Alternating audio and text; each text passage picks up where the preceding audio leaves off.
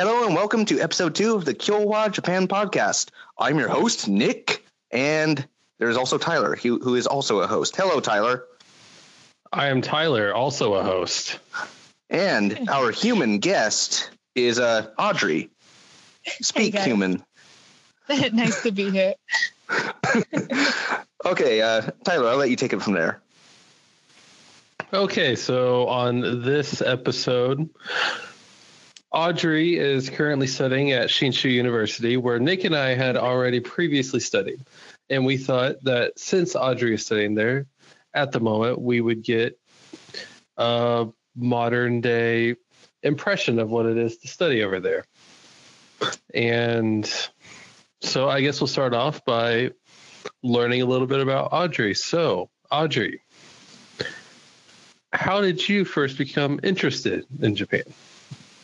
Well, actually, I think that was through you, Tyler, and Dylan. And I think you invited me to a Japanese Student Association meeting at our college. And I met everyone and we had a blast and we do weird things. And I learned about the culture and I really just loved everything about it. So I started taking Japanese and applied to study abroad. And then here I am. And I mean, I heard you guys talk about this college in particular so much that I couldn't not choose it because I fell in love just by hearing you guys' stories. Yeah, I think the person that got me and Tyler to go to that college, I think it was mostly Josh Dyer. Yeah, Josh was definitely a big influence. Yeah. I mean, Sam probably also would have nudged us in that direction, but we talk to Josh all the time. I believe you've also heard some from them, did you not, Audrey? From Sam? And Josh, yeah. Not so much from Josh. I mean, a little obviously from Sam. He is like, the head of the incoming for the study abroad office. So I heard a lot from him, but and Daniel was really like, he talked me into it a lot because he was the first one to go. Yeah. Okay. So we're name dropping a lot of people. So I'm going to go ahead and do a quick rundown on who's who here. Let's see. Josh is, all these people are mutual friends. Josh is someone who went to this university before us and he came back. He went there with absolutely no knowledge of Japanese, came back conversant. I mean, he still makes mistakes speaking, but he can just talk. He's confident, and that's really a lot of what it takes. Yeah.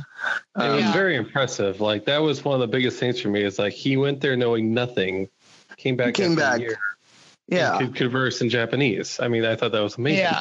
Yeah, I mean, that is amazing. It's how can you recommend a program better than those results? And let's see, Sam is another friend of ours. He's worked for our university the whole time we've known him. Right now he works in the study abroad office, but before that he worked in undergraduate admissions. And then Daniel is someone who came back from Japan after living there for 6 or 7 years. 7 years, yeah. Long time. And well, now he's in Japan again. Yep, married. Yes, I'm married. Yeah. All of these people went to Shinshu University before us, and their existence was an excellent recommendation of the university. I agree. Mm-hmm. Definitely. And I mean, being around you guys, this could not be influenced either. It's just because you guys talk about it all the time. Yeah, it kind of. We still do. It becomes kind of a problem. It becomes a little obsessive, and I guess that's part of the reason we made this podcast. It's just like, put it somewhere. Yeah, I mean, we come back and we can't help but be the Japan guys. We anytime we're in a group of friends and they're talking about something, and we're probably going to say, "Oh yeah, that reminds me of this thing that happened in Japan," and I'm going to shut up right there. Always relates to something in Japan, and you can't help it. Yeah. I mean, it's because really we leave kind of part of ourselves there behind. Yeah, we really do. So yeah, we're still there. We'll experience that when I come back. Yeah, which is why we're trying to talk to you before you experience that. But anyway, leading into the next question, I guess it's kind of already partially answered, but how did you start studying Japanese? Well, yeah, like I said, the 1 year. Well, actually, I studied hiragana and katakana on my own because Daniel actually encouraged me to. He was like, "Hey, if you really want to, go abroad, study hiragana and katakana on your own. That way, when you get into the class, it's going to be a lot easier because you'll already be able to read at least some of it." And I'm like, that's a great idea. So I did. Yeah, it makes a huge difference. Yeah. And so I got in. I already knew hiragana and katakana, which was way ahead of most people in my class. But then, of course, once I got in there, and I'm like, oh, okay, Japanese is a little harder than I thought, and took it for 1 year, and then studied as much as I could on my own before I left, and then arrived here and realized I knew nothing. So. Yeah, it's always a little overwhelming. Yeah, there's definitely quite a bit of a transition from classroom to the world when it comes to a language. When it comes to anything, really, but especially a language. Like but you just never realize how much you need to hear it all the time, or need to speak it a lot more than just like an hour a day in a classroom. Oh yeah. Most of the time, you're just listening to her speak half English, half Japanese. So coming here, I was like, oh my God, they're all speaking native speed, and I was just so overwhelmed. And something like that's really nice about studying it in Japan is a lot of times it's almost like review of what you learn in the classroom when you get out into the real world. Yeah. Because if you hear what you go over in the classroom in the real world, like that's what really made it stick for me. Yeah. But I can definitely see that. Anyways, back to you, Audrey. So what are some other general things about yourself? You're a fashion major and you have a few minors. I have a few. Actually, it's kind of complicated to explain here to people because minors aren't really a thing in Japan. Yeah. So, I ran into that problem too. I'm like, I'm majoring in fashion design, but I'm like a minor in Japanese and international studies, and they're like, a minor? What is a minor? Yeah. So let's see. Do you have the word for minor? I mean, there's a word that they don't really use often because but they'll understand it. Enough to remember. Yeah. Sometimes I say chisai sennon. But one of the weird things, that makes it, well, not weird, but one of the things that makes it even more difficult to convey is they don't really ask each other what their majors are. They ask what their department is. Yeah, that's true. Usually it's not. That's very true. Senko wa nan desu ka? It's usually nanyakubu desu ka? Yeah, sometimes it catches me off guard too. Yeah. Okay, so what are your minors? You mentioned, I don't remember if you just mentioned them or not. Oh, yeah, you're fine. It's Japanese and international studies. Okay. International studies. Yeah, it's kind of an interesting major or minor because it requires me to study abroad.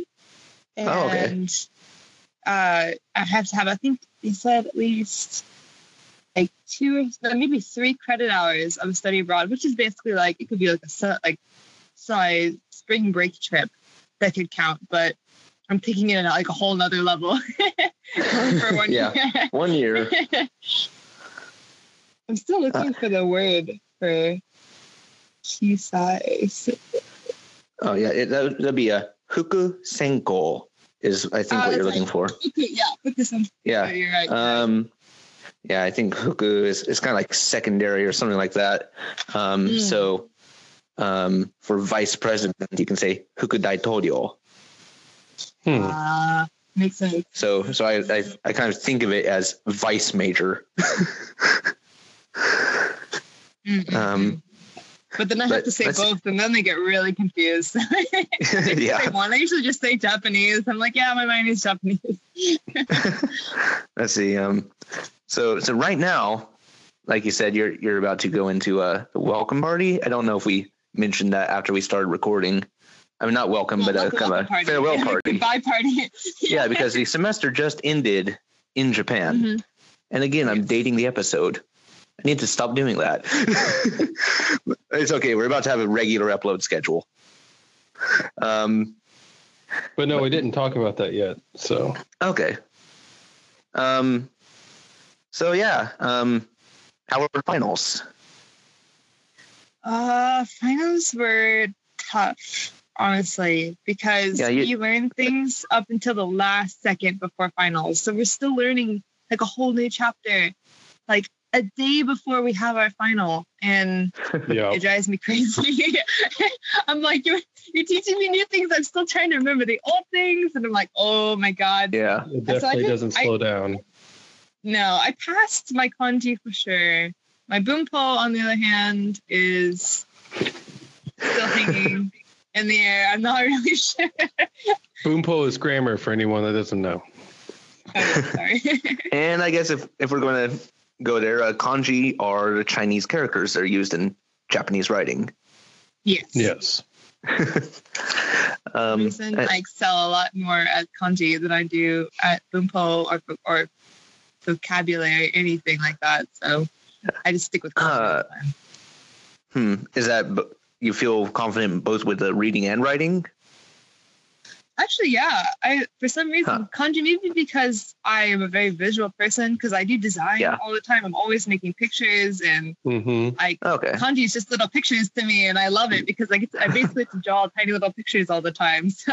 Yeah. Yeah, it can be fun if you know what you're doing. That's true. As long as you use them correctly. Don't do like one stroke wrong and then it's completely all they'll count it off, if you just stroke wrong one way. Yeah. Okay, so moving on this, we already kind of went over your first interest, but what were some of the things that you studied, like for Shinshu before going? Well, besides, I tried to study as much vocabulary and grammar as I could, but I also really focused on culture.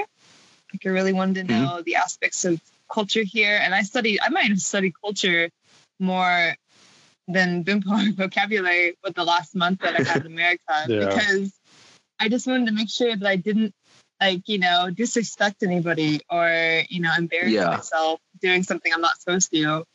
So I studied so much culture. I feel like so many Nick and YouTube videos. Yeah, I feel like we did the same thing. Really? At least I did, and I think when we talked about it before, it kind of seemed that way. Yeah. Yeah, just trying to, make sure I can fit in. If I can't speak, I at least want to act properly. So. Yeah, it can be very useful because there's so many little things over there that if you do differently, everyone will start staring at you and know that you are not from there. Yeah, I mean, as if our face and eyes and hair didn't already give that away enough. Yeah. True. Yeah, you don't want to stick out more than you have to, I guess. Yeah, things like general rule. Good example, maybe like talking on the phone while on the train. Oh yeah, it's true. Yeah, or the classic: don't take your shoes off and walk through the house with your shoes on. Oh yeah, of course. Many people did that when we first got here. And then the other classic: don't wear the bathroom slippers outside the bathroom. Wait, have you done that? Nope, but I've heard of lots of people who have. Oh, huh. Well, I don't have to worry about that here because we don't have. I mean, I'm in an apartment, no bathroom slippers because I want to buy them. So. But you might go to someone's house that does have bathroom slippers.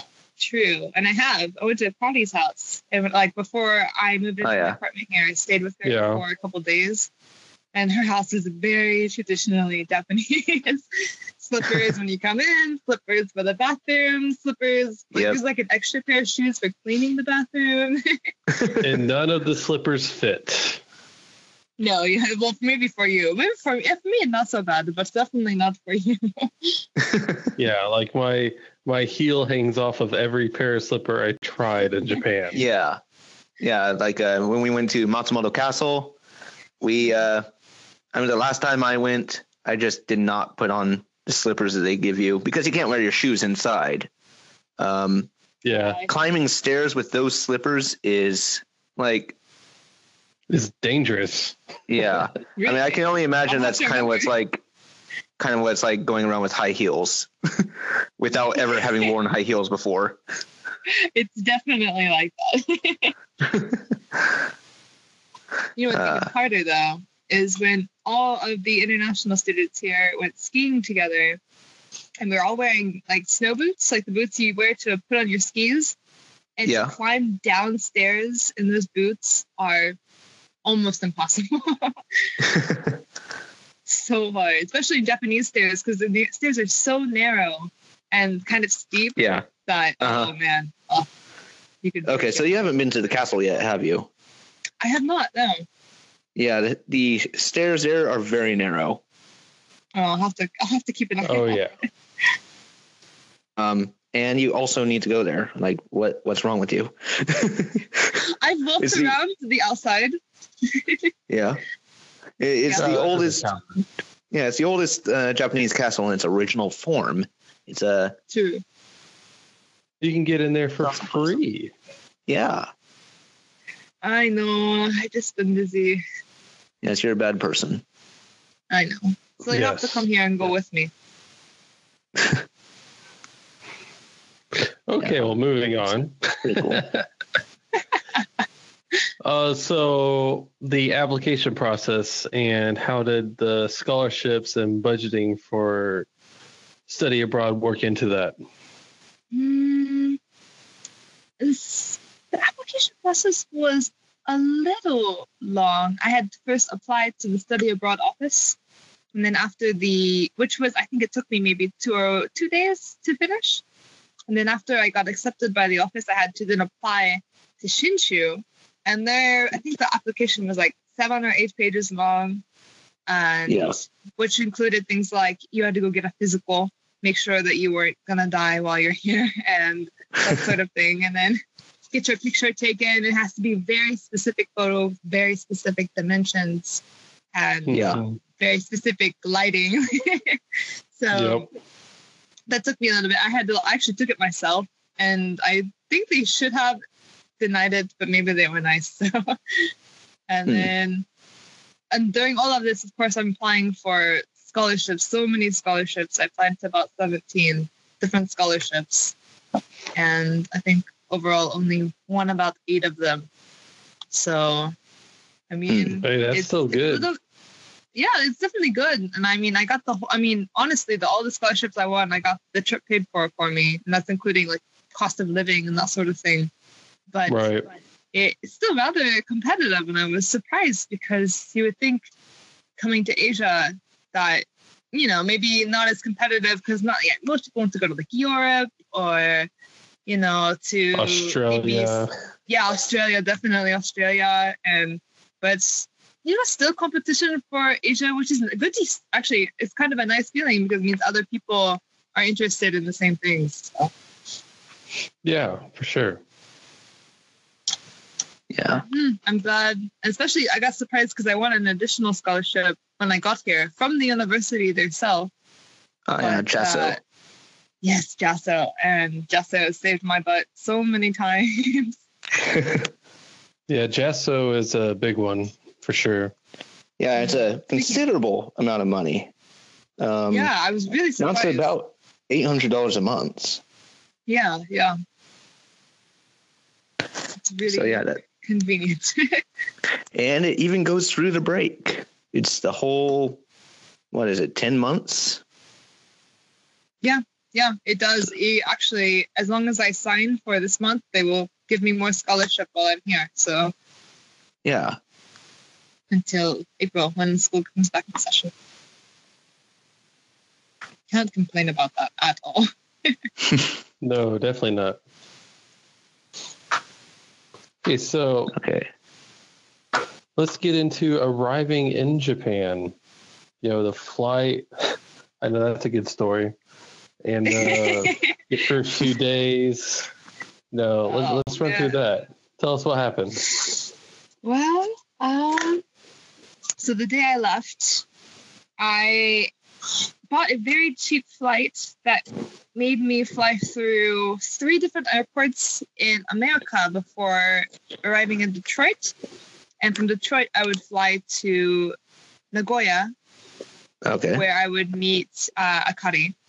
And so I finally got to Detroit. I'm already done it was maybe already 10 or 11 hours of flying just from 3 different airports. It sounds weird because I have more flights, but it was cheaper that way. I only paid about $600 for the flight. And continue. Sorry. I just put a pin in my thought for that. Before I got to Detroit, I was in Salt Lake, and I got a message from Delta saying that my flight had been moved. The time had been moved up. And the flight from Detroit to Nagoya was going to leave 30 minutes after my other flight arrived. And I was like, oh my God, I don't know if I can make that. Detroit's a really big airport. And so I called them. I was like, why did you move my flights? Like, what's going on? They're like, oh, there's a typhoon in Japan, and they're trying to beat the typhoon, trying to get there before the typhoon does. And I was like, oh, okay. And I was like, well, what can we do? And they're like, well, you can really run. I was like, oh. Wait, they actually told you that? Yeah, they're like, you can really run and see if you can make it. I was like, oh, okay. Sure. And I got the plane touched down. I was like, everyone, get out of my way. I have to run and make a flight that is going to be here. Actually, the flight got there late too. Oh, I'm so mad. I had 10 minutes to get there. I got 10 minutes to get there. I was like, everyone move. I got to get out of the way. I got to get there. And so I was running through Detroit, and I'm wheezing because I hadn't run in a long time. And I make it to the gate I was supposed to be at, and the flight had already left. And I was like, And so I went and talked to the lady at the desk, and she somehow squeezed me onto a flight to Tokyo instead that day, and free of charge. Nice. And they even got me a free connecting flight from Tokyo to Nagoya. And so I was like, oh, thank you so much. And so I got on the plane to Tokyo, which was leaving 30 minutes after I got done talking to her. And I'm sitting in between this old Chinese couple and then this really silent, brooding Japanese businessman. And I was just being as really quiet and as small as I could make myself to get away from both of them. And the Japanese businessman kept glancing over at me, and I was just like, oh, please don't do anything. But I found the flight made it, and the Chinese man fell asleep on me at one point, but it was a good flight. And I touched down in Tokyo and went to claim my luggage. I have to claim it and then recheck it again for the next flight. And they said, oh, your luggage isn't here. It's still in America. I was like, wow, oh. That's nice. And I was like, well, when can I see it? They're like, well, we can ship it to you in about a week once it gets here after the typhoon. I was like, oh, okay. So, no clothes, no nothing. Everything that's in my suitcase that I'm supposed to live with, because I just packed it all in one suitcase, is still in America. So I said, okay, just ship it to me. And I go for my next flight, and I get to the counter, and I'm checking in, and they're like, your flight is canceled. And I was like, why? They're like, the typhoon came here too early and we canceled your flight. And I was like, oh, typhoon just destroyed everything. It was really messing up my day. And so I was like, okay, well, what do I do now? And of course, this is all in Japanese, and I'm struggling my way through. I've never really spoken. Your first day in Japan. Yeah, fluently before. And they're speaking natively speed to me, and I'm like, oh my God, I'm gonna die. I'm gonna die in a typhoon.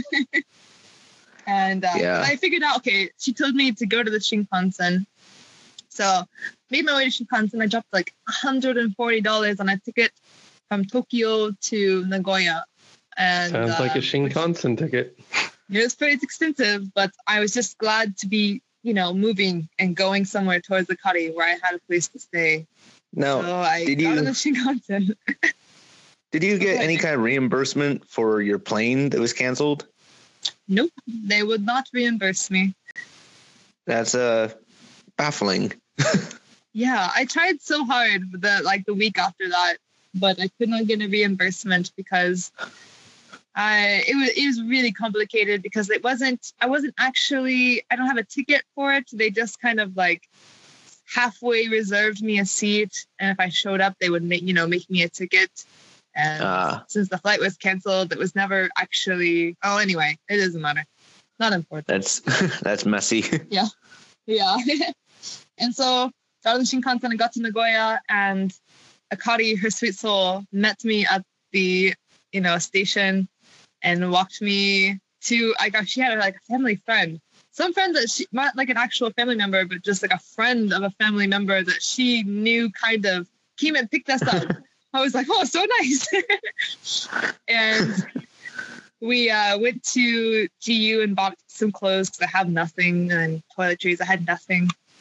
And we're driving to her house, and it's pouring rain, and the wind is so strong, the car is shaking. And I'm like, oh my God, are we going to make it?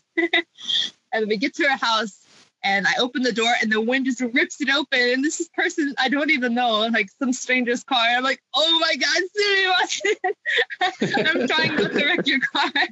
I'm so sorry. And so Akali's like, don't worry about it. Just get inside. And so we get inside, and then just like the storm breaks loose. And I just remember like the whole apartment. She's on the top floor of her apartment complex, like the 8th floor or something. It's just shaking, swaying, literally swaying. And I was like, I'm going to die my first day in Japan. I just kept thinking this the whole day. But actually, it wasn't so bad. And I woke up the next morning, and it was the bluest sky I'd ever seen. And I had no luggage, but I was safe. And I headed to Matsumoto that day. Yeah. Swaying. Yeah, I think this swaying is a part of their kind of earthquake resilient design. Yeah, they're designed to do that. Yeah. Maybe so. It was. The wind was incredibly strong. I remember. I grew up in California, and so we learned a bit about how buildings were built to withstand earthquakes because there used to be more earthquakes in California than Oklahoma. Go figure. Yeah. And yeah, there was it was made to be kind of a swaying design. So kind of interesting hearing about that in work, at work. Yeah, definitely. And I didn't know that would be, helpful during a typhoon, but it is. And, kind of interesting. Yeah. Okay. So, let's see from there. Plenty of surprises. Yeah. So yeah, tell us about some of your surprises. Just getting there, your things that your culture shock, if you. Yeah, things that you didn't expect in Japan. It's funny because I just wrote an essay about this for class. Okay. About then you should have the answers right at your fingertips. Fresh on your mind. Let's hear them. Yeah, you'll be graded on this. My essay is not about any surprises like culture shock here because I studied so much about the culture before I came. I really didn't have much culture shock once I got here. But the same thing happened to us. Yeah, pretty much. But actually, I started to. It's gonna sound kind of strange, but like reflect back on my own culture and notice things about my own culture that I'd kind of overlooked or kind of taken for granted or hadn't really thought about very much. And so I started to see more things about American culture, and I was like, American culture is kind of weird sometimes. Yeah, that's definitely one of the things that really starts to stand out. You're not as surprised by Japanese culture because you're kind of prepared for it, but once you're living in it, you start to notice the things are absent from American culture. Yes, exactly. Absent. Yeah, very true. That's one of the biggest things I started to learn while living there, for sure. I mean, there's always the smaller things too, like the convenience stores, how they are truly convenient, like they encompass the word.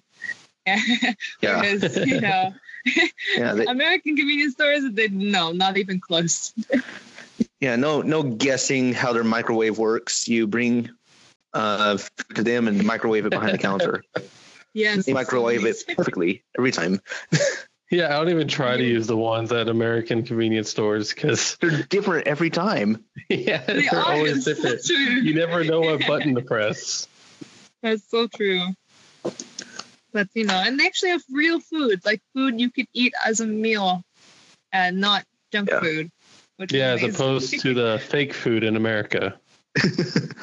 Mostly fake, burritos and shrinked hamburgers at our convenience stores. The bomb burrito. Yeah, that one. That's the one that's everywhere. the bomb burritos here. In fact, I had to explain to Katsuki, one of my friends, that what a burrito was. And it was so difficult because he's never seen a tortilla. And he's like, is it like the material they use for crepes? And I was like, yeah, kind of. Yeah, But no, like not really. It's different, yeah. imagine that, but oily. yeah, I could not explain it all. So I had to show him lots of pictures. Like, this is a burrito. You're missing out on Mexican food. Even if you can't introduce him to burritos directly, have you gone to that Mexican restaurant that's by Paduco? There's a Mexican restaurant here. That is to say, it's a taco restaurant. Oh, okay. I'll have to go. I have not been. If But I it's did still go to there. a lot of Mexican taco restaurants in Okinawa, Yeah. and they were Yeah. delicious. I think it's still going to be there, and you'll know it because it's on the second floor of a building. It's not. I mean, it's in that area by the park, by the flower clock.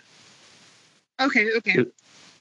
And there's a sign by it that says tacos and beer.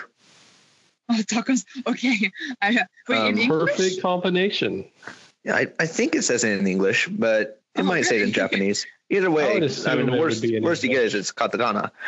Yeah. Yeah. Well, and Wait, I will it's wait not till you cheap. Or till Tyler gets there. Yeah. Okay, I will definitely wait till Tyler gets there. But yeah, it'll probably be your first taste of cilantro in a long time if you go there. Say cilantro one more time. Cilantro.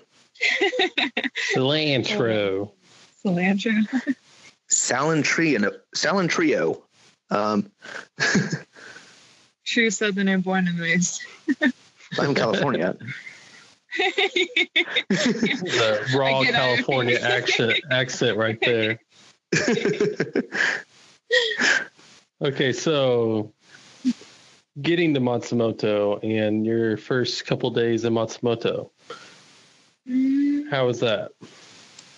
Really good. Akari came back with me. She actually, because she came here for school too, by train with me to Matsumoto. Okay. So I wasn't alone. I didn't get lost or anything, which was nice. And got here, and I couldn't move into my apartment yet, so I stayed with Akari in her apartment for one day. And it's the first time I'd ever seen a Japanese apartment in my life. And like a real, but not like her parents' house was like really big. Like it was the whole 8th story of the apartment. So it was kind of Right, yeah. But hers Like was like one an of those actual, nice Japanese apartments.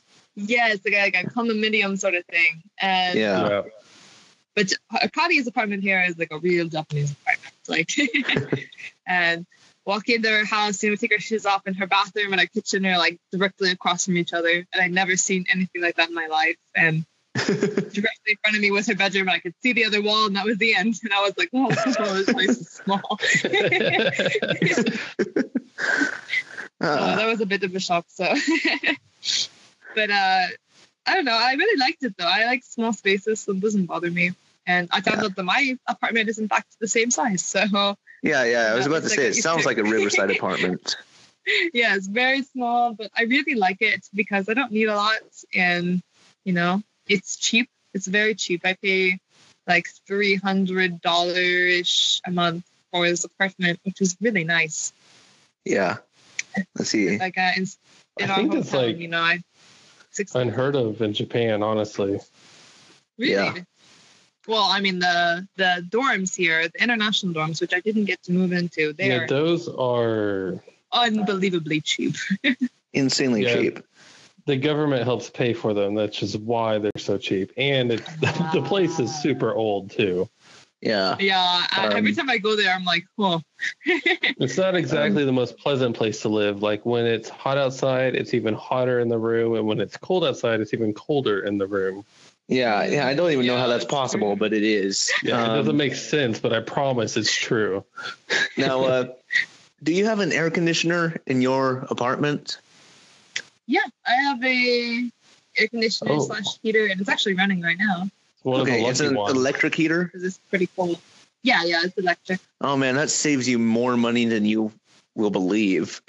Oh, yeah. And I don't even run it very much because I have the kotatsu, my little heater table. Yeah. If anybody doesn't know what that is. And I just stay into that most days anyway. So I kind of keep the heater down quite a bit so it doesn't run too much. Yeah, the international dorm, we have gas heaters. I have no idea why they have gas heaters instead of electric heaters. I've heard so many bad stories about those heaters.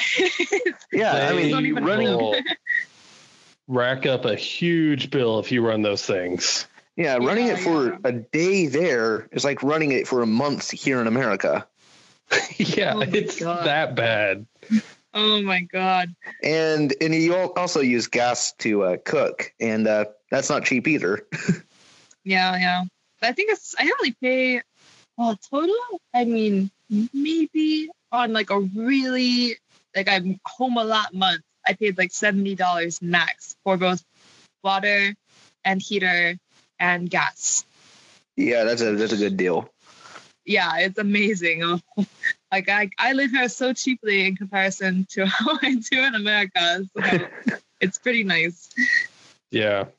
I found that it was overall a lot cheaper to live in Matsumoto, Japan than it was to live in Stillwater, Oklahoma. Yes. Actually, I got offered a couple of days ago to move into the Kaikon, and I almost took it. They're like, hey, we have a spot in the Kaikon if you want to move in. You know, it's this much a month, like almost like $60 a month or something like that for a room. Oh, $60. Oh, went up in price.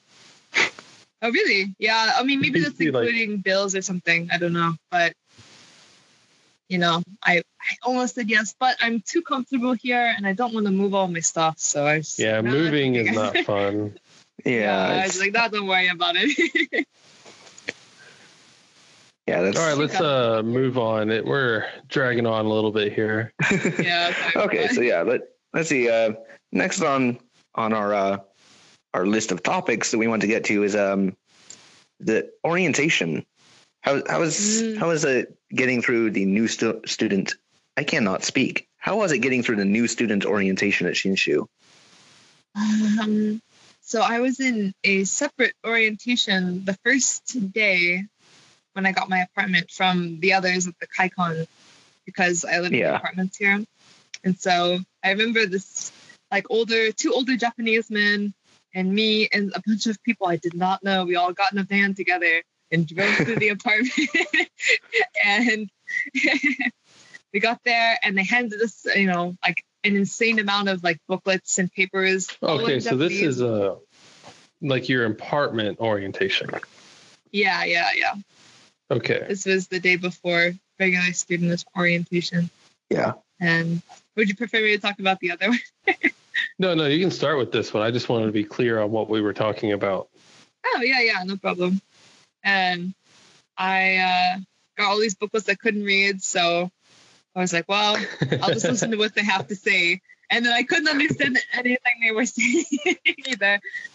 And so they would point at something like there's like a mail slot in the front of the apartment. And they say a couple words and I hear like Okane. And I'm like, okay, maybe I put my wrench there. I had no idea. And so they lead us to one empty apartment and they let everyone like go in to see what it looks like before they move us all in. And of course, everyone in front of me all go in without taking their shoes off. And the guys are like, oh no, dame. They're like yelling at them. Then so they all come back and take their shoes off, and then I hear one of them go, "Gaikin!" Like, They were pretty pissed. And Come on, it's not their first time. Yeah, you know. But it's okay. I just watched them all from the outside. I didn't even go in. But moved us into our apartments, and I had, of course, nothing. I still didn't have my suitcase, just my carry-on. So I unpacked my carry-on. And yeah, that's about it for that day. I mean, I just bought, and I took like 5 trips to the store. I didn't have a bike yet, so I would walk to D2 or Seiyu, buy stuff, bring back as much as I could carry, and then go again. Buy stuff. Oh my God. Come back. I did it like 5 times. Were you aware of the buses? They were busy because they were at the KaiCon carrying them around, and so Yeah. I didn't want to wait. So because I had nothing, I literally had nothing, so I just did it myself. It was okay. The next day, went to the regular orientation, and first we did a placement exam, and that was rough because I just remember opening up the placement booklet and realizing that I couldn't read anything. All the like kanji and the vocabulary I did not know. And so I just started circling stuff. I just circled every single question just randomly. It's kind of funny because every time they tell the students not to do that. Yeah, I know. They always tell you to do that, but I always end up doing it anyway. Yeah. So I just circled them all randomly, and when I got it back, actually, I only had maybe 2 of them right. Yeah. It was bad. Oh, you actually got your results? Yeah, they let me see them. Oh, I never saw mine. But that was because they were debating on which class to put you in, right? Yeah. They showed me my results. Well, first off, after my test day, I had to do an interview, and I remember you telling me, Tyler, like, whatever you do, don't speak English. Like, whatever you do, don't speak English. Just reply in Japanese. And so many times they would ask me a question, and they would speak native speed, so I couldn't understand them. And I would just be like, moichido onegaishimasu. And I said that so many times. I will never forget that phrase in my entire life, even if I stopped speaking Japanese. That is a very good phrase to know, though. Go ahead, Nick, you're fine.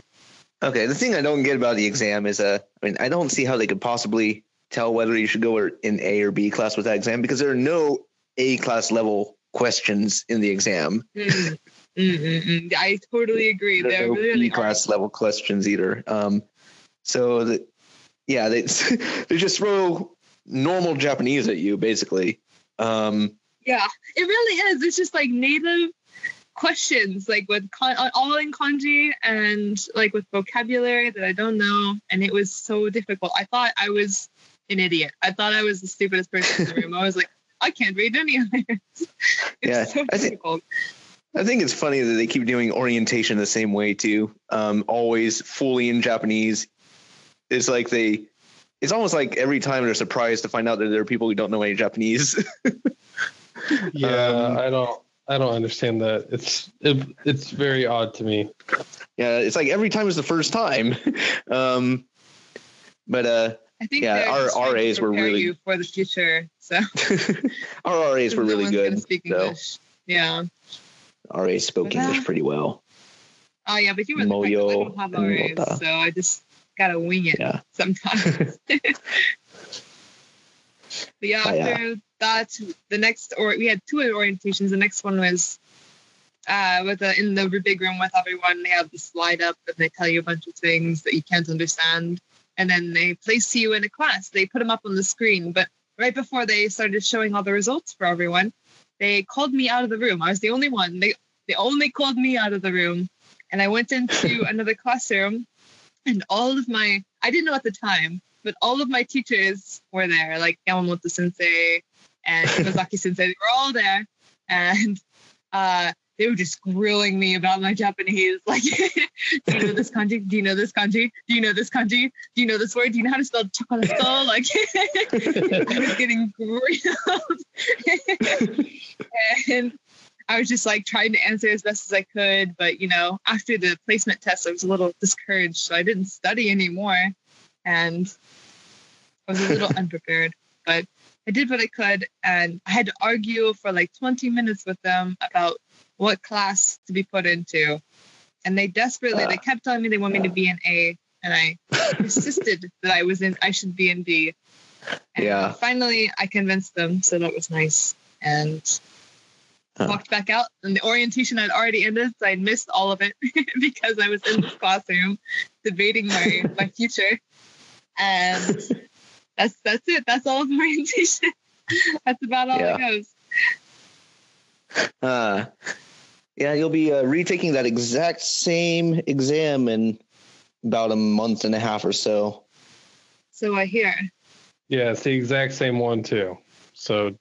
Kidding me. So basically, it won't seem much easier. So much kanji. So anyway, how were the classes once you started them? At first, I just remember I understood nothing. Like, I mean, I could read what they wrote on the board, you know, and I really based a lot of my class time off of what they wrote or what they put on the board, because when they spoke, I heard nothing. It sounded like just noise. And I remember a lot of times I couldn't even get myself to focus on the words for a little while, because after a while my brain would just drone it out. I would just give up. And it sucked. And I desperately wanted to understand. And if they started asking a question, thankfully, I guess they knew that I was struggling a bit, because they would start from the other side of the room and work their way towards me. So I would listen to the answers of others to guess what the question was, and then like stumble my way through my own answer. And that happened I remember like a month. The beginning of B class for me was very similar to that. It took me a little while to get used to it and to actually understand what they were saying, because we just don't get enough exposure to Japanese before we go over there. I mean, it's just that simple. Yeah, it's not a fault of the teacher or anything here. It's just there's only so much you can do when you're taking just one Japanese class. It's not like a full-on major. Yeah. Yeah. That's very true. And even that's still a bit of a struggle to, after being in class, I think I definitely can understand maybe 80% more than I could when I first got here. But it just took a long time. I had to focus on what they were saying, because by just kind of like in English, I can just kind of half listen, half do like write or do anything. Yeah. And I can hear and understand what they're saying. But here I have to give my entire attention. Literally everything in my brain has to be focused on what they're saying so that I can understand. And hopefully eventually by the end of next semester, I can not have to give so much willpower to understand what they're saying. I completely understand. That was very draining for me personally when I was taking the classes. Yeah, absolutely.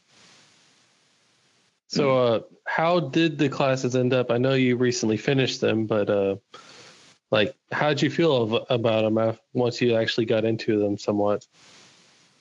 Well, in my personal opinion, I think there's a bit of a gap between A and B class, because A class, I attended both A and B class, and because not officially as enrolled in A, but just they let me just go for the sake of it, you know, just to practice, which I was actually really happy about. I basically had to take 3 classes, and that just does not happen at OSU. So I took full advantage of that. I was like, That's 3 true. classes, like Yeah. And that's so a good way I to went look to A at class. it. Yeah, absolutely. And I went to A class, and it was just really easy, like all the time. It was super easy, except for Taniguchi Sensei, my Oyo Renshu, my practical lessons teacher. Yeah. She I never understand what she says, like 99% of the time, and I don't know if it's just because of the way she words it. But even now, is sometimes I do not understand what she says. But anyway. But in B class is incredibly hard, and there was no in between. I feel like they should have like a class in between A and B, like A.2, like A2, like, Yeah. like a transition class, Yeah. because it's just really difficult. Yeah, I was in a very similar position when I went over there as well. They put me in B, but I was definitely at the lower end of B, and I probably deserved to be in like A.5, you know? Like Yes. that, there should be an A.5 over there. I feel I kind of agree with you. There should be an A.5. But I mean, I thought kanji was really, like, for me, for B, kanji was really easy, and that was nice. Okay. Because I was one class I could excel in, and that's the only thing that kept my spirits up, because everything else was stupid difficult in B. I had to give everything I had. Well, that's ahead, Nick. definitely what makes you grow. Giving Definitely. It's overextending yourself. It makes you improve. Oh, yeah. It makes you feel comfortable to review. For the world. Yeah, it makes you comfortable to review. I mean, I could spend a whole day just reviewing, but it's not doing anything for me really, unless I push myself farther. I'm not here to review, you know, and I wanted to extend my Japanese and learn new things, even if the pace is a little fast for me. Like, I would rather be behind but still learning new things than, you know, exactly. the same place I was learning the same things. I think that's to be a thing that they have trouble understanding. I think that's a fundamental difference between like American and Japanese culture. Really? Yeah, like if you're not completely prepared for something, you shouldn't move on.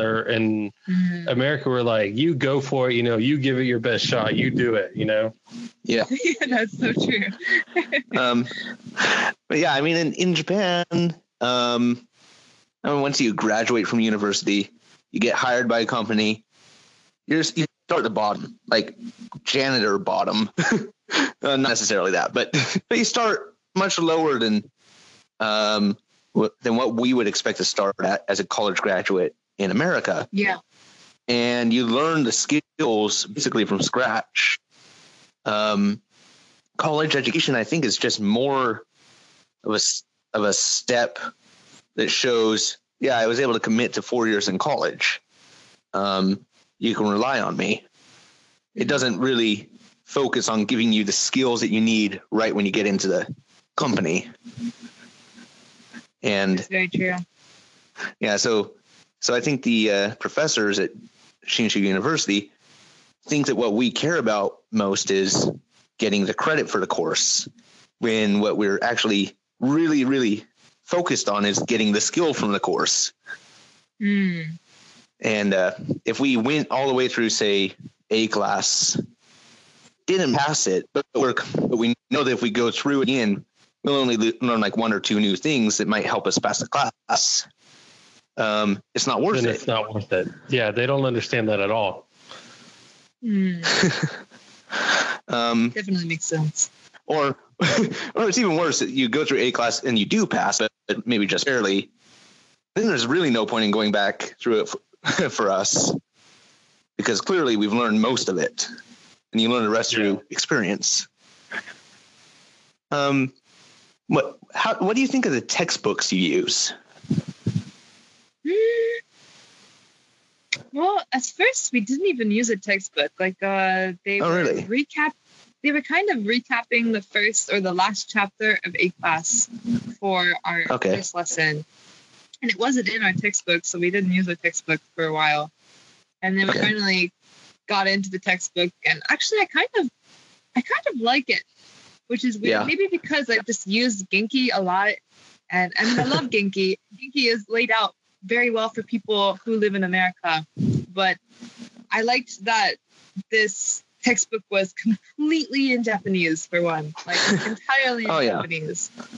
And I don't know, like it makes me work harder. It makes me have to look up words and, you know, find, you know, the grammar and figure it out and place it together. And it makes me put the pieces together rather than having it handed to me, maybe more so.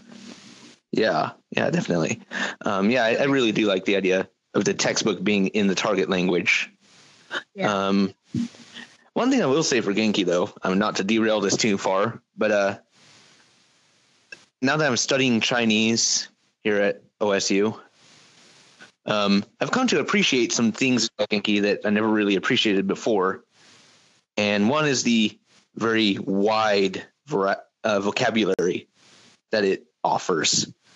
I mean, going through the lessons, it feels like you're learning a lot of words that you're never going to need, or at least you won't need for a long time. But if you want to say something, usually you can flip to the glossary at the end or the index, find the words that you want, and say it. With my Chinese textbook, it seems to only have the words that we need for the exercises. And it's not useful for anything past that. Yeah. It's funny you say that because when I got here, I thought my first thought was, wow, Genki taught me literally no vocabulary. Like maybe because Genki 1 total only has like 500 words, maybe. Huh. And that's if you retain every word. Yeah. And maybe I came here with like certainty of 300 of them. And you cannot communicate with 300 words. You can't. Yeah, I don't think my Chinese book even has that. Wow. Oh man. So yeah, it's a little bit disappointing. Vocabulary is a lot more important than I thought it was. And yeah. And I think in the beginning in particular, vocabulary is very hard because in order to retain vocabulary, you have to like make connections with other words. And at first you have none of that. Yeah. So you really have to. True. Yeah, it's really useful to learn them. Some repetition and hearing it over and over, and that you really have to just drill that down before you can move on. And it takes a long time in the beginning. It's true. Yeah, it's really useful to learn them in the context of example sentences. But like you're saying, without the rest of that vocabulary, you can't do that. Yeah, exactly. Actually, for me though, like at first I tried to just drill the words over and over, and they just would not stick. I could not get them to stick. And instead, I started to learn the kanji and the word at the same time, which sounds really complicated and a lot harder. But in fact, this, being able to memorize the symbol helped me memorize the word, which is kind of because you're making connections, like I was going over earlier. Yeah, exactly. And so I can connect the kanji to the word, and for some reason, I can remember it a lot easier that way. So not only do I get to learn the kanji for it, which is nice, because if I read, I can recognize it, but it helps me recall vocabulary quicker, so I can't complain about that. Yeah. Mm-hmm. Okay. Kind of funny thing. The connection between the vocabulary and the kanji, it definitely helps. It's definitely there, because I find that sometimes now when I'm reading something, I can read the kanji. I can read the word that the kanji is, but I forgot completely what it means. Really? But I can still read it. Or you get the opposite problem where you can understand what it means, but you don't know how to read it. Yeah. So you get those connections both ways. And eventually one of those connections gets weaker if you're not practicing like you should. And the other one remains. Definitely. All right. Well, we're getting pretty long here, so let's move on. Yeah. All right. Point. Yeah. So, living in Japan, are you getting accustomed to it? How is that going? Definitely. Just overall, in general. Of like 4 months. 4 months. 4 months in? Am I 4 months in? When did you leave? Okay, yeah. A little over 4 months. I left on September 16th. Okay. Yeah. So almost 5 months, but okay. And honestly, I really adjusted to just everyday living really quickly. Like within the first 2 weeks, I had my own routine. I had where I went shopping, and I would travel around and find, okay, this is where I'm going to do all of my shopping here. This is where I'm going to get all of my convenient stuff, and I got it all set out. But I think even now, I still have not adjusted to communication, and it's not as big of a problem as it was when I first got here. When I first got here, it was, heartbreaking. But now I can kind of today, for example, I was walking to the speeches that everyone was giving. I was walking there, and a Japanese man that was walking next to me asked me if I was an international student. And I was like, oh, yeah. And I actually started, I kept a conversation with him for the whole walk up to the building. And he was just asking about like why I was here, what I was doing, you know, simple stuff that I've kind of regurgitated in class over and over and over for the last 4 months. Yeah. But even just being able to say simple stuff like that to a random stranger feels so good after 4 months of complete silence. I was not able to talk to anybody. And it just, I don't know, it's the little things. I'm slowly getting there, but I can't have like meaningful conversations yet. Huh. Yeah, I always say, like, when people ask me about Japan and why I like it so much, my typical response is it's all the little things that add up to what Japan really is in the big picture. That is so true. I 100%. It really is. Mm. And it's so hard to go over all those little things in one conversation. That's so true. And everyone's like, so why Japan? Like, why did you choose Japan? Like, you could have gone to Italy for fashion, or you could have gone to, you know, Paris for fashion. Why did you choose Japan? And it's like, there's so many things that I have to explain to you. And we just don't have enough time in our lives for me to go over them all. Exactly. Yeah. So, and I guess we kind of already tied into the next point is language improvement. And how's that going? Are you starting to see results now, at least?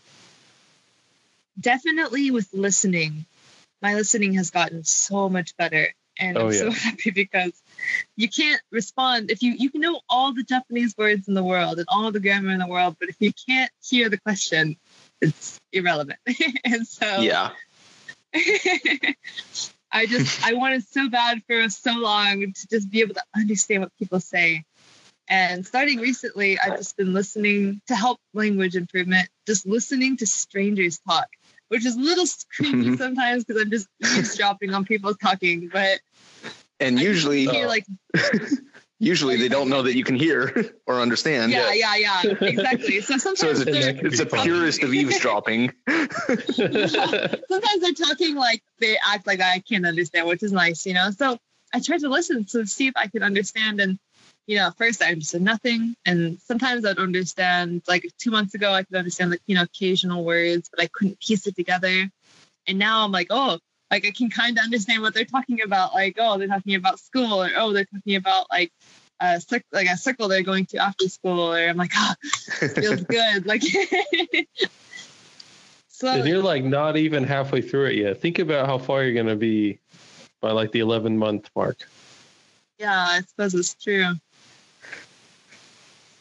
Yeah. There's so much progress you can make in a year, and it really is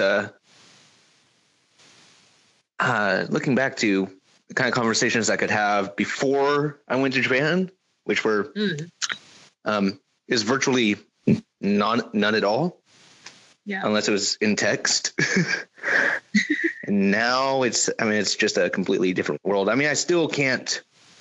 For example, I can't just listen to radio and understand everything they're talking about. I can know what they're talking about. I can't understand what they're saying about it exactly. That still requires skill level that's beyond mine. Not really doing much to improve on it right now because school. I totally understand. I have a deep fear that when I go back to America, that I will start like slipping, or like my Japanese listening skills or something will go stagnant because I just have no ability to practice. Why do you think we get so addicted to JSA? Yeah, it's so true. And so I'm trying to like find things online right now, even to use as resources later, just to help me, because I really don't want to lose or forget about what I've learned here already. So yeah. I mean, it still stays there, and you can reactivate it. It just takes a bit of reactivation, a bit of work to do that. In fact, I was watching a video by a YouTuber that like called Lane Focus, and he's actually in Japan. I actually found out where he was by accident, and I'm not going to say that because I don't know if that's public or not. But he said something that made it very obvious to me. But he was talking about how multilingual people, deal with the languages in their head. I mean, in their mind, how they can switch between them. And he was saying that people who know several languages actually don't have them all in active memory. Like some of them might have to prepare for a week to be able to use it again when they go to a country where they will need to use it. Yeah. So that's kind of encouraging, knowing that it's not just me. It's like lately I can't speak Japanese too fluently. I just trip all over my words. I can hear it passively to some extent. I can read and write it, but speaking is difficult. And it's kind of comforting to know that, even people know 8, 20, 300 languages. I still have the same problem. Yeah, that is actually pretty comforting. But you'll really surprise yourself once you start studying it again. It really starts to come back quickly, and I did that. Good to know.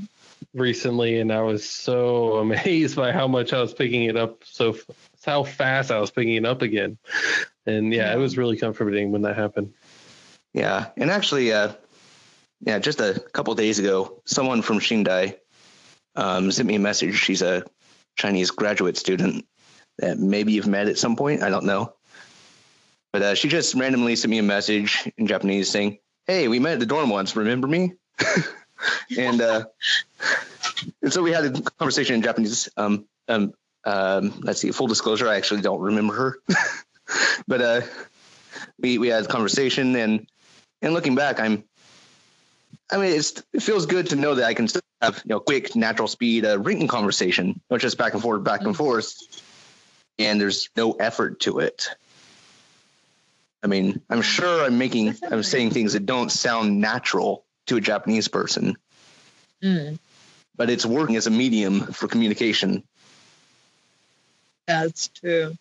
I think writing is a lot easier to recall, but I think speaking takes warm up. Like a lot of times I know if I'm going to have a speech in the morning, because BCOS is always in the morning. And so if I'm having a speech, or if I am doing a practical lessons class, beforehand, I will speak in my room to myself. I don't even care.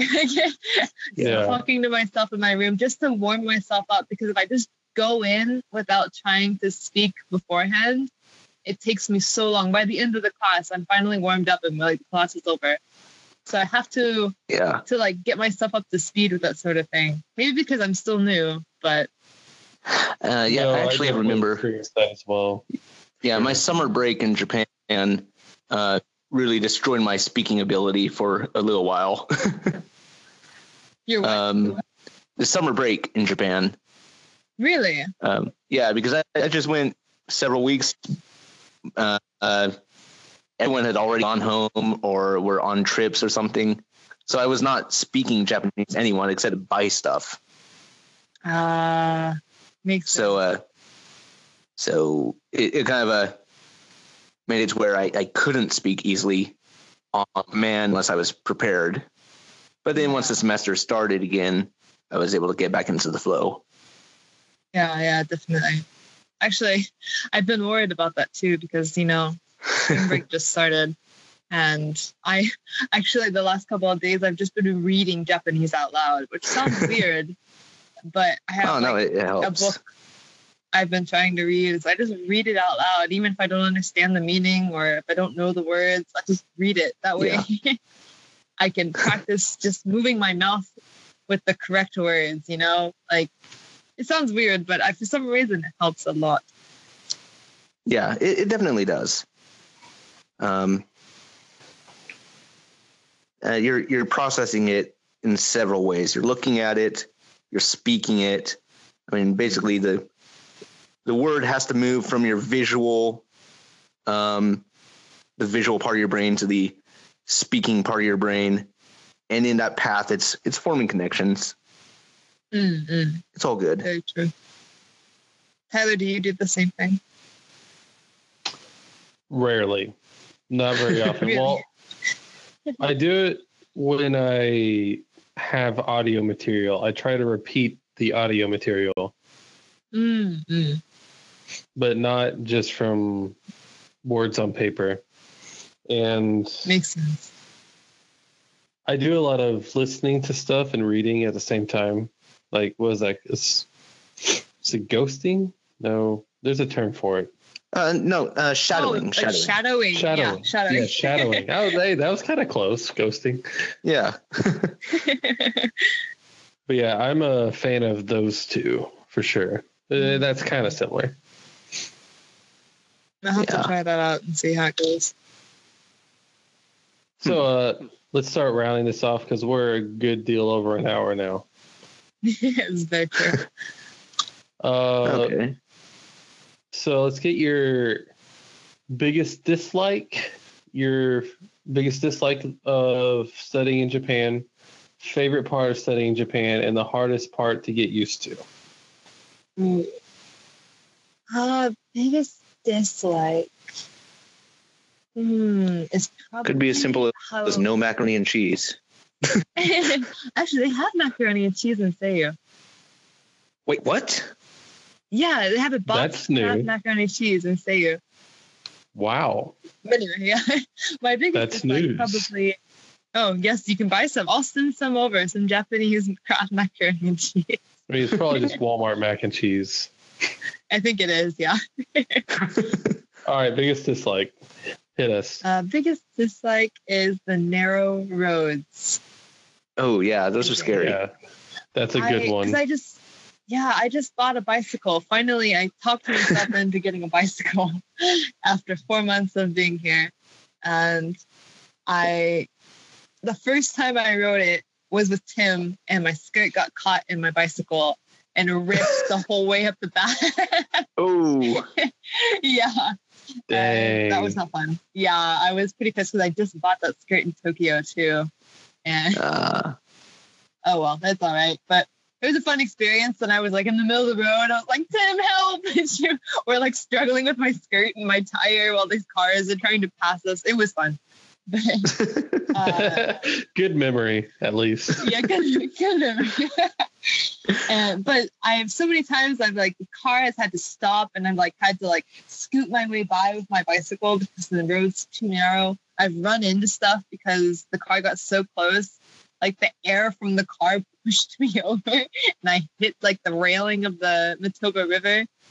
And so many things like that have happened. And I've got like tons of bruises from it actually.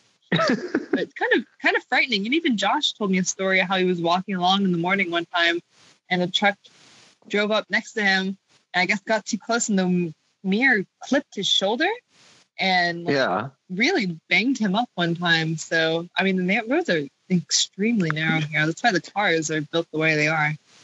Yeah, and Jesse was hit by a car too. I don't know if you knew him.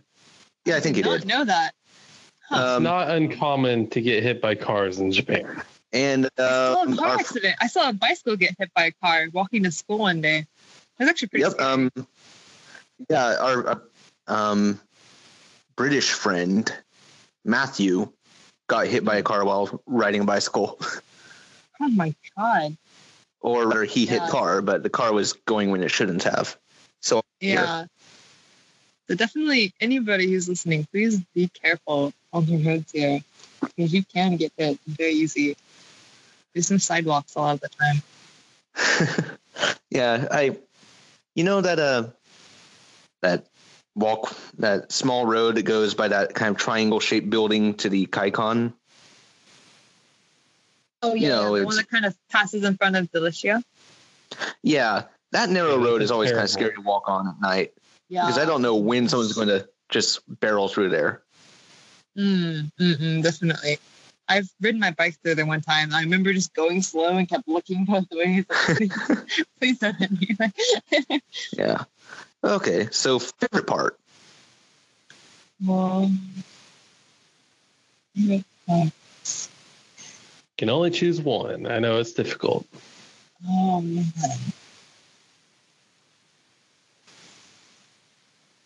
I think it's a tie between being able to focus on only one thing for the first time in my life. Just Japanese. No, just Oh, yeah, like that's- 6 different subjects. Just Japanese. Yeah, that is so great. And that's something I hope really, that's something I'm really looking forward to if I get my scholarship to go back for research. Yeah. And And then so it's even nice better because you it's can- self-directed. Yeah. And it's, even no matter what you study, it's always about the same thing. If you study kanji or vocabulary, it's always going to help all areas. So it's really nice. Yeah. Either that or the delicious snacks here. They've got the best Ooh. sweets ever here. Sweet bread, chocolate bread and strawberry bread and like I do really lots of like different Japanese cakes sweets. and oh my god, it's Have you had that cranberry and cream bread from the pawn shop?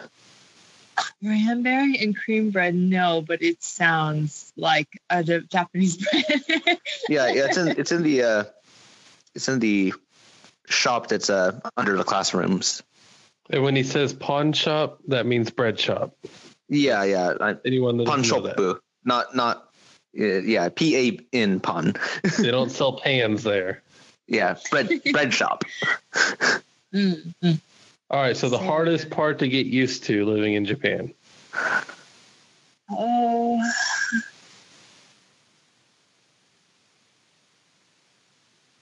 Maybe it's going to sound a little strange, I think, but because I've lived out of the house in America since I was 17, so I'm very used to the way things are done and like where to go to pay the electricity bill and what the cheapest food is and what the best brands are and things that maybe you just learn over time, by Yeah. living there for so long. And here I have to restart everything from scratch. I have to learn where everything is, know where to pay things, and I know no brands, so I have to do everything by like Yeah. reading and like researching and figuring out like what is the best or asking people because I have no cultural experience here.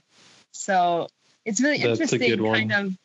it's kind of interesting being, just introduced new to everything. Something you would not expect is just, I don't know, does that make sense? Sorry.